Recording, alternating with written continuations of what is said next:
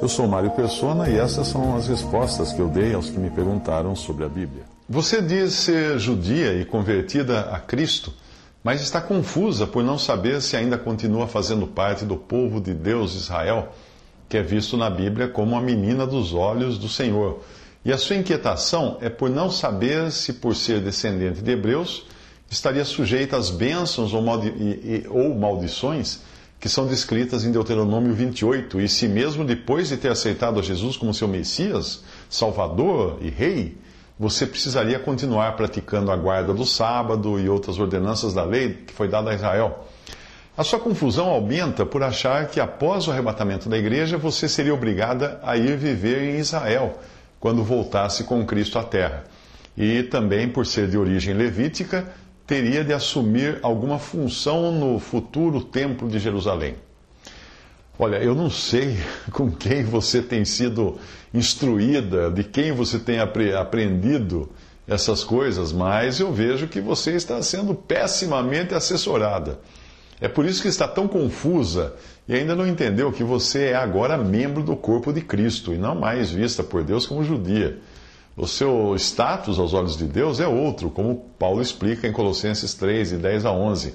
E vos vestistes do novo, que se renova para o conhecimento, segundo a imagem daquele que o criou, onde não há grego, nem judeu, nem circuncisão, nem incircuncisão, bárbaro, cita, servo ou livre, mas Cristo é tudo em todos. Hoje Deus enxerga 3 classes de pessoas no mundo e apenas uma está salva na presente dispensação, a igreja. Paulo escreve em 1 Coríntios 10, 32, portai-vos de modo que não deis escândalo nem aos judeus, nem aos gregos, nem à igreja de Deus. Atente para o fato de que, ao ser convocado pelos anciãos e outros principais dentre os judeus, Pedro terminou o seu discurso deixando claro que não há salvação em nenhum outro nome, além do nome que está acima de todo nome, o nome de Jesus. Isso implica que os judeus espalhados hoje pelo mundo, que insistem em permanecer na sua condição de judeus e não creem em Jesus como Jeová Salvador, não têm a salvação, porque não creem no nome de Jesus. Veja o que Pedro falou. E aconteceu no dia seguinte, reuniram-se em Jerusalém os seus principais, os anciãos, os escribas, e Anás, o sumo sacerdote, e Caifás, e João e Alexandre, e todos quantos havia da linhagem do sumo sacerdote. E pondo-os no meio, perguntaram, com que poder, ou em nome de quem fizestes isto? Então Pedro, cheio do Espírito Santo, lhes disse, principais do povo e vós, anciãos de Israel, visto que hoje somos interrogados acerca do benefício feito a um homem enfermo e do modo como foi curado, seja conhecido de vós todos e de todo o povo de Israel, que em nome de Jesus Cristo, o Nazareno, aquele a quem vós crucificastes e a quem Deus ressuscitou dentre os mortos, em nome desse é que este está são diante de vós. Ele é a pedra que foi rejeitada por vós, os edificadores, a qual foi posta por cabeça de esquina. E em nenhum outro há salvação, porque também debaixo do céu nenhum outro nome dado entre os homens pelo qual devamos ser salvos. Atos 4, de 5 a 12. Não se esqueça de que o apóstolo Paulo considerou como esterco ou lixo a sua herança judaica, quando comparada à sublimidade de ter conhecido a Cristo. Ele disse, circuncidado ao 8º dia, da linhagem de Israel, da tribo de Benjamim, hebreu de hebreus, segundo a lei fui fariseu, segundo o zelo perseguidor da igreja, segundo a justiça que há na lei, irrepreensível. Mas o que para mim era ganho, reputei-o perda por Cristo. E na verdade tenho também por perda todas as coisas pela excelência do conhecimento de Cristo Jesus, meu Senhor, pelo qual sofri a perda de todas essas coisas e as considero como escória, como esterco, em outra passagem, em outra versão fala, para que possa ganhar Cristo e seja achado nele, não tendo a minha justiça que vem da lei, mas a que vem pela fé em Cristo, a saber, a justiça que vem de Deus pela fé, para conhecê-lo e a virtude da sua ressurreição e a comunicação das suas aflições, sendo feito conforme a sua morte. Filipenses 3, de 5 a 10.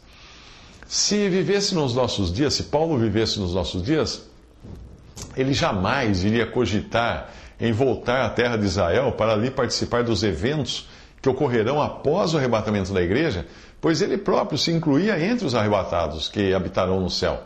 Quando ele disse: nós, os que ficarmos vivos, seremos arrebatados juntamente com eles nas nuvens, a encontrar o Senhor nos ares, e assim estaremos sempre com o Senhor.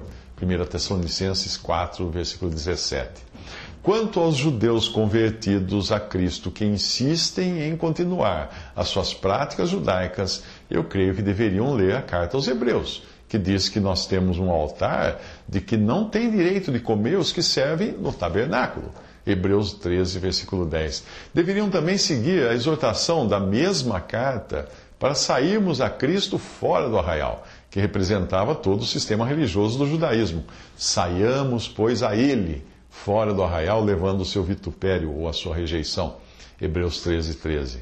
Quando Cristo veio ao mundo, morreu e ressuscitou, ele encontrou aqui o que o apóstolo chama de o Israel de Deus, mencionado em Gálatas 6, de 15 a 7. Porque em Cristo Jesus nem a circuncisão nem a incircuncisão tem virtude alguma, mas sim o ser nova criatura.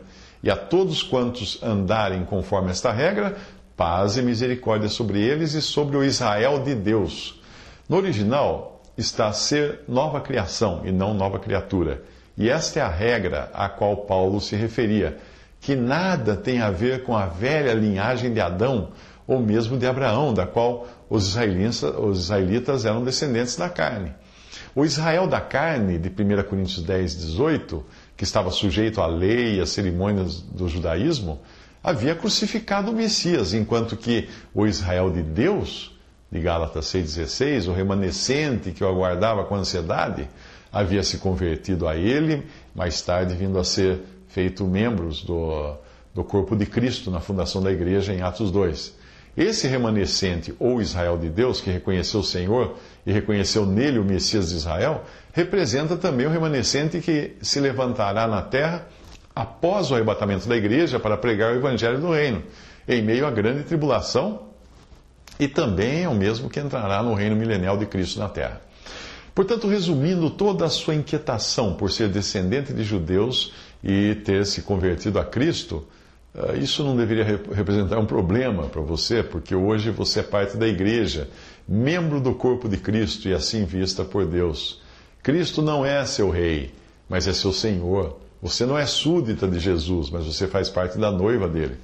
Todavia, para nós há um só Deus, o Pai, de quem é tudo e para quem nós vivemos, e um só Senhor, Jesus Cristo, pelo qual são todas as coisas e nós por ele.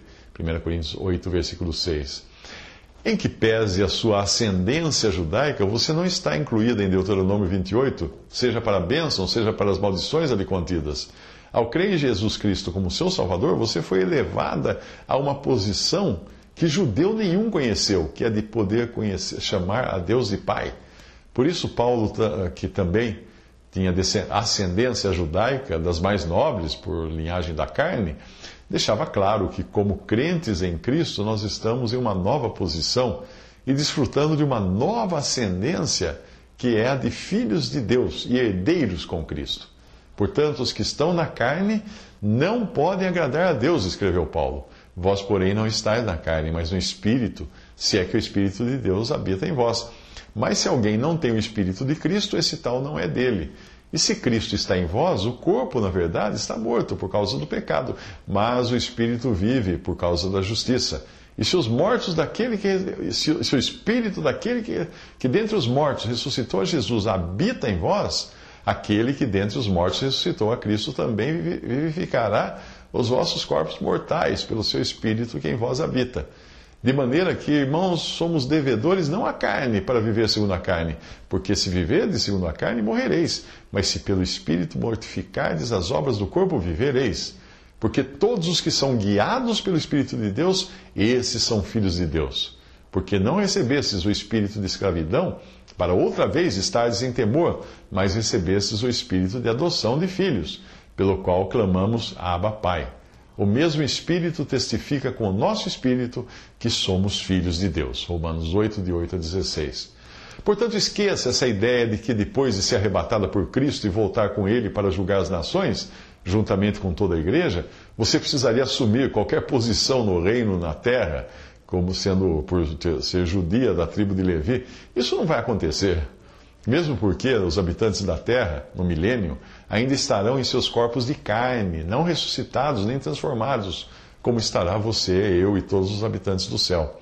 E os que habitarem na terra durante esse reino de 1000 anos, ainda verão uma parte dele, uma parte desse povo, liderados por Satanás, se amotinando contra Cristo no final. No final daquele reino na terra, Satanás terá sido solto por um breve período para revelar os que não eram súditos do rei.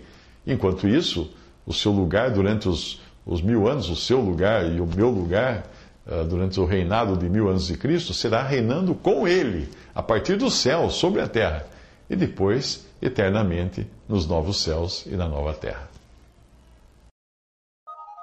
Visite respondi.com.br. Visite 3minutos.net.